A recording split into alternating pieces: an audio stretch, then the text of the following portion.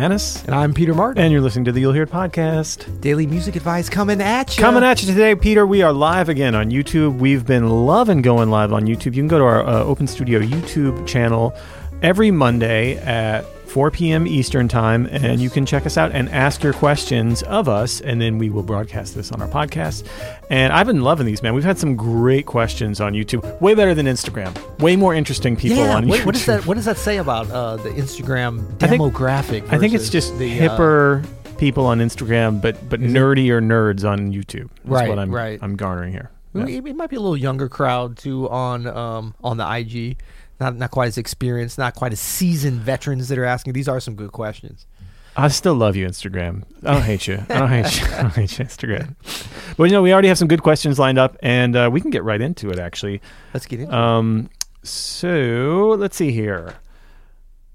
Oh, Vladimir has a great question to kick things off. Something about count-in and how to establish swing, please. So a count-in to a tune can be... Wait, did you say count-in? I thought you said an accountant. An accountant to swing and groove. I was like, forget about it. Well, accountant it's definitely an important part of any musician's arsenal of tools. You're going to need a good one because we're usually straight crap at accounting. If I'm being honest. No, I think... Count-in. I got it. Yeah, he means a count-in, which is an important thing. Yes. But it doesn't have to be as strict as like a 1, 2, a 1. Oh, my favorite is 1, 3, 1, 2, 3. It's so logical and correct, but so annoying. It's so lame. It's so lame. The important part about anything, whether you're doing this 1, 2, a 1, 2, or you're doing something like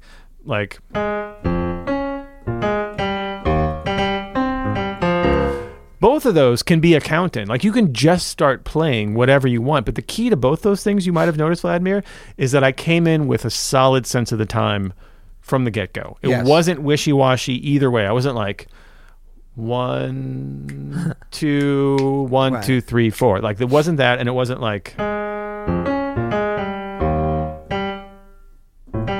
on, let's go.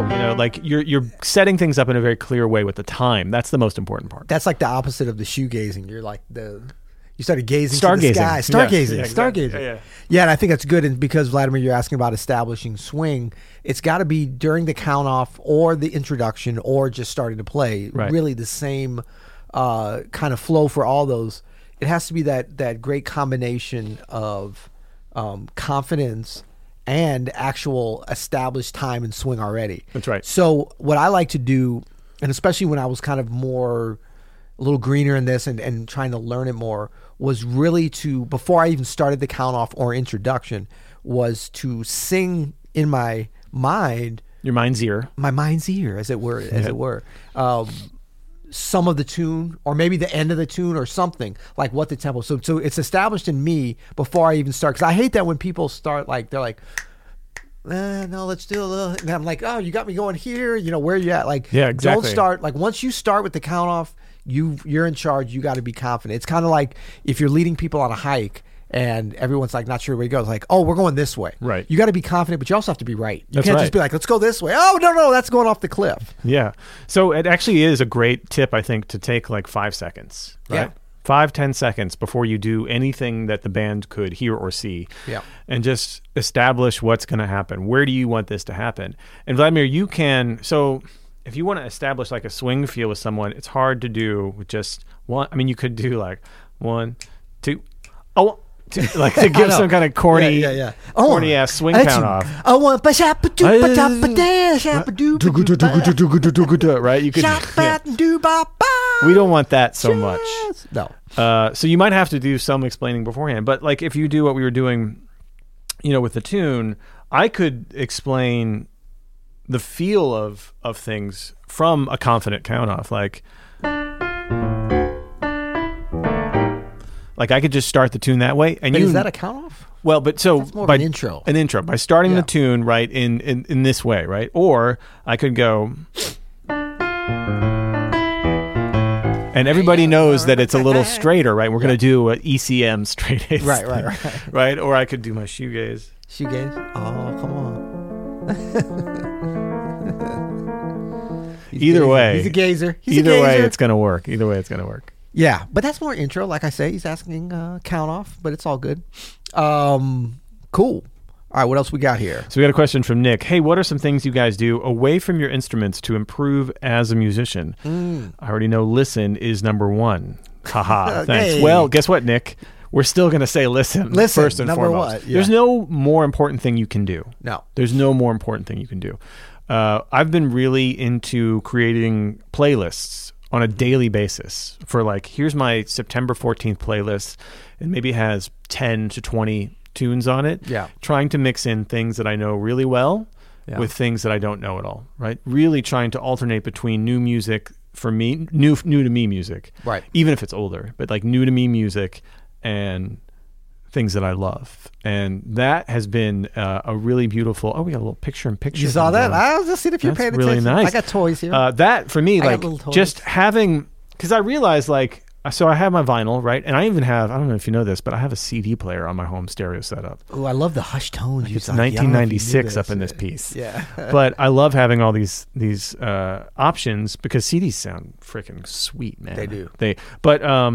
But I was gonna say, like, I was thinking, like, how can I use Spotify in a better way, right? To make my life better, right? Yeah. As convenient as Spotify is, and as much as I actually hate having to use it, it is like, for someone who grew up without all the music in the world at their fingertips, it's pretty awesome. Hey Siri, play Art Blakey. I mean, can we have imagined really that as children? Ridiculous. Remember, you just had to like covet your, the $20 Art Blakey tape, right, or CD when you were a kid, and then save up for it. But now you like $20 a month, and you have everything you could ever possibly want. But anyway, how do we get over the overwhelmingness of Spotify? Right. Create a playlist every day. Here's what I'm listening to today, and that's it. Yep. Try that. That's been working great for me. I've been having some fun with the shared playlist too, and we've got some, don't we have some, still have the Open Studio playlist up? Yeah, Open Studio has a Spotify channel. Right. We have all of our playlists on there. Go check them out. We have a ton of great ones. But the idea, though, Nick, is that, and I know you already know, listen is number one. You have to make this a priority in your practice. Yeah. This is part of your practice. Yeah. It's got to be. Yeah. And if you want to actually consider like blocking off some practice time, like I have an hour of practice time, how about 20 minutes of listening to start your practice time? And that counts. That counts as good work. Me likey. Yeah. Me likey that. I would say one other thing that pops to mind that I've done quite a bit of over the years practicing away from the instrument is singing. This can take its form in many ways, but like what I would typically do is if I'm working on a tune or just thinking about a tune, or certainly if I'm working on and learning a new tune, is to go through a performance of that tune. And I'll usually do this when I go walk around. For some reason, it just flows easier. Yeah. And I'll imagine playing it on the piano, but then I'm singing and improvise, almost like accompanying myself, you know? Man. Depending on your level of, I know you've been doing some vocal lessons, you're a fine singer, so you might be able to do this around people. I go to a very remote, deserted area of St. Louis to do this so that I don't offend anyone except for the animals.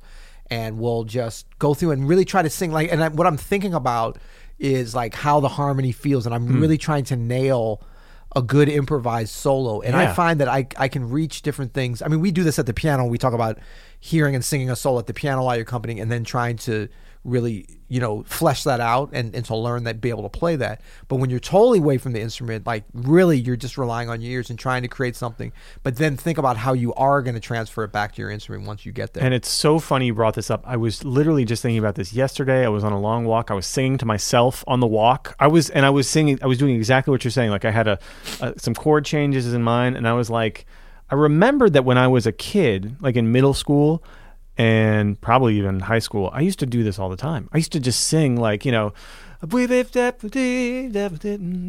that? Remember being a kid and just making an ass out of yourself in front of everybody, or drumming on your desk? Yeah. And how But remember finding some funky stuff doing this, right? And I remember finding like my sense of time. Singing, vocalizing, and drumming on things, right? To the terrible bereavement of everyone around me who hated me tapping on all this shit and hating me singing stuff. Yeah. I think it made me a better musician. And I was just thinking as I was doing this the other day on my walk, I was like, I need to be doing this more. This is like, it's annoying, but I think this is what we do. I mean, if it's good enough, like most things, if it's good enough for Clark Terry, it's good enough for you. Right, exactly. Exactly. And I mean, look, this is really the way you start to hear stuff. I mean, we talk about listen. This is like the actual manifestation of listening and hearing stuff. So it's just, singing and you know, I remember like when I first started to learn some drums, even when didn't have access to a drums a lot, but I'd do it like in the band room, and I started learning some beats, and so I would start doing that, and you know, just Right. and then work on like independence of the hands and stuff, and like I always feel like that helped me later on write for drums and be able to play with drummers, you know, For and sure. stuff like that. Remember those desks in the 80s and 70s that had the big hollow where you would put your book underneath, Yeah, right? yeah. Perfect drum. Yep. I mean, It was almost like that. What's the Brazilian? Not the Bayonne. What is that the called? one that Montez always brings to the Christmas concert. Yeah, I know exactly. It's Peruvian. Oh, it's Peruvian. Yeah, what is it? Cajon. That's right. Yeah, sorry. Yeah, it's there was those desks. Wait, is in that this. cajones? Is that the same? No, that's a different. Oh, sorry. Okay, I didn't know cajon. Those desks were perfect. Plural is cajones. Were perfect cajones. Yeah. Yeah, you could put some snares on the back of those. That's right. Those joints, you could really do some damage. But Yeah. I think you're totally right, man. I mean, I was doing that all day. There's no doubt in my mind that the hand-eye coordination it takes to do stuff like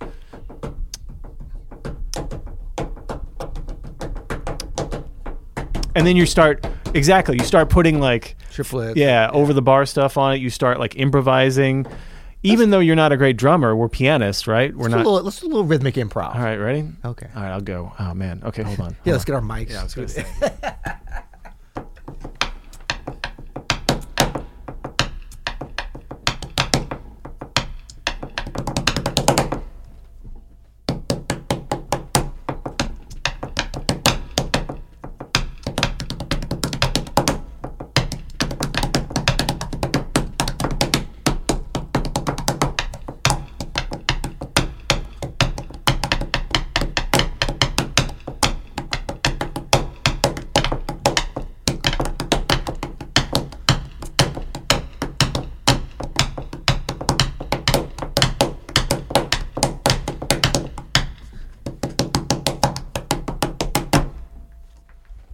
Bam! You can have that for free, everybody.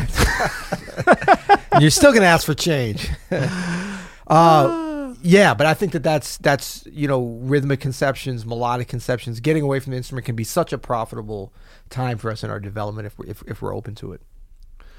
Love it. So, what was the question?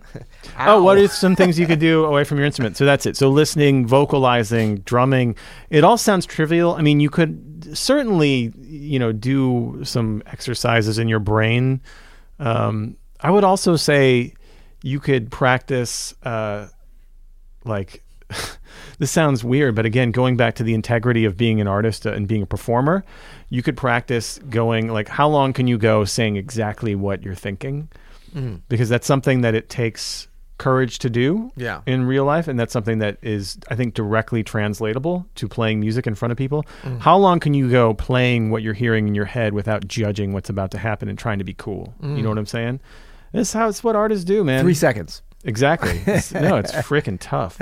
Okay, let's keep going here. By the way, Hermeto has a question that he's asked twice, and I just want to put out there, Hermeto, if you're still here, you say, can you please give examples of tips of when you were using the one-tone scales? And I don't know what that means, and I'm not sure, Peter, if you know what that means. No. But if you could clarify what you mean, Hermeto, we don't really know what that means, but we'd love to answer your question. I mean, is a one-tone scale... That's hard. Didn't we kind of just do that on the table? Yeah, right. George says, is this thing on? Yes. Yeah. Jake, should mention some pianists to start out with transcribing albums, artists, something easy to hear. Great question, Jake. Oh, yeah, to start. So, let's see. Well, we're always talking about Freddie Freeloader, Wynton Kelly solo. It's a relatively simple solo, I think. I don't know if it's total beginner to start out, but hold on. Come on now. Sorry. Allergies, not COVID. Allergies, not COVID. Thank you. Okay, I would say horn players before almost any piano solos would be good ones. Miles Davis. Yep. I like this solo on, there's several versions of it, but the first approved take on Bag's Groove. Yep. The Green album on Prestige. I think it's called Bag's Groove. Miles Davis. I think that one is very it's very beginner in that it's approachable. It's not like going to take you 5 minutes to transcribe. You still got to, something to dig into. But I think that's really good. The Thelonious Monk solo actually on there is relatively simple. I always like to kind of gravitate towards that. But whatever you want to find, like what's even better is to find a solo that you love, that you've listened to a lot, like the simplest solo that you can find, and just do one chorus from that. Like literally think of all the different tracks or albums that you like. Yeah. And then try to go through and find what is the one with the least number of notes in it on any instrument. Totally. And that's where you should start, because you already know it. You've heard it. You can hear it. But, the process of learning it's going to be so much easier if you take something that you love and know already. Yeah, I'm going to put Sonny Rollins' Blue 7 solo in that camp as well, especially if you take just the first few choruses, which, by the way, when you're starting out, this is totally legal. Yes. Don't let anybody tell you have to. Well, the jazz police, you got to. Don't let the jazz police tell you that you have to know every single note of the entire. I mean, yes, ideally, yes, eventually. But if you're like stuck and you don't know what to do, speaking of Bags Groove, at the Monday Transcribing Club that we have here at Open Studio, that we're going to start very soon again, we did Oscar Peterson solo on Bags Groove from Night Train. And the first, I would say, 3 choruses even of that solo are very simple. And he just is in the pocket, laying down some amazing blues language. So stuff like that can be really helpful. The first chorus of Bill Evans' solo on Autumn Leaves from Portrait and Jazz. Yep. Easy to hear. Yep. Actually, the first solo on Herbie Hancock on One Finger Snap. Easy to hear. It's relatively simple. It's not very fast. Right. Then it kind of takes off after that. It takes off. Yeah.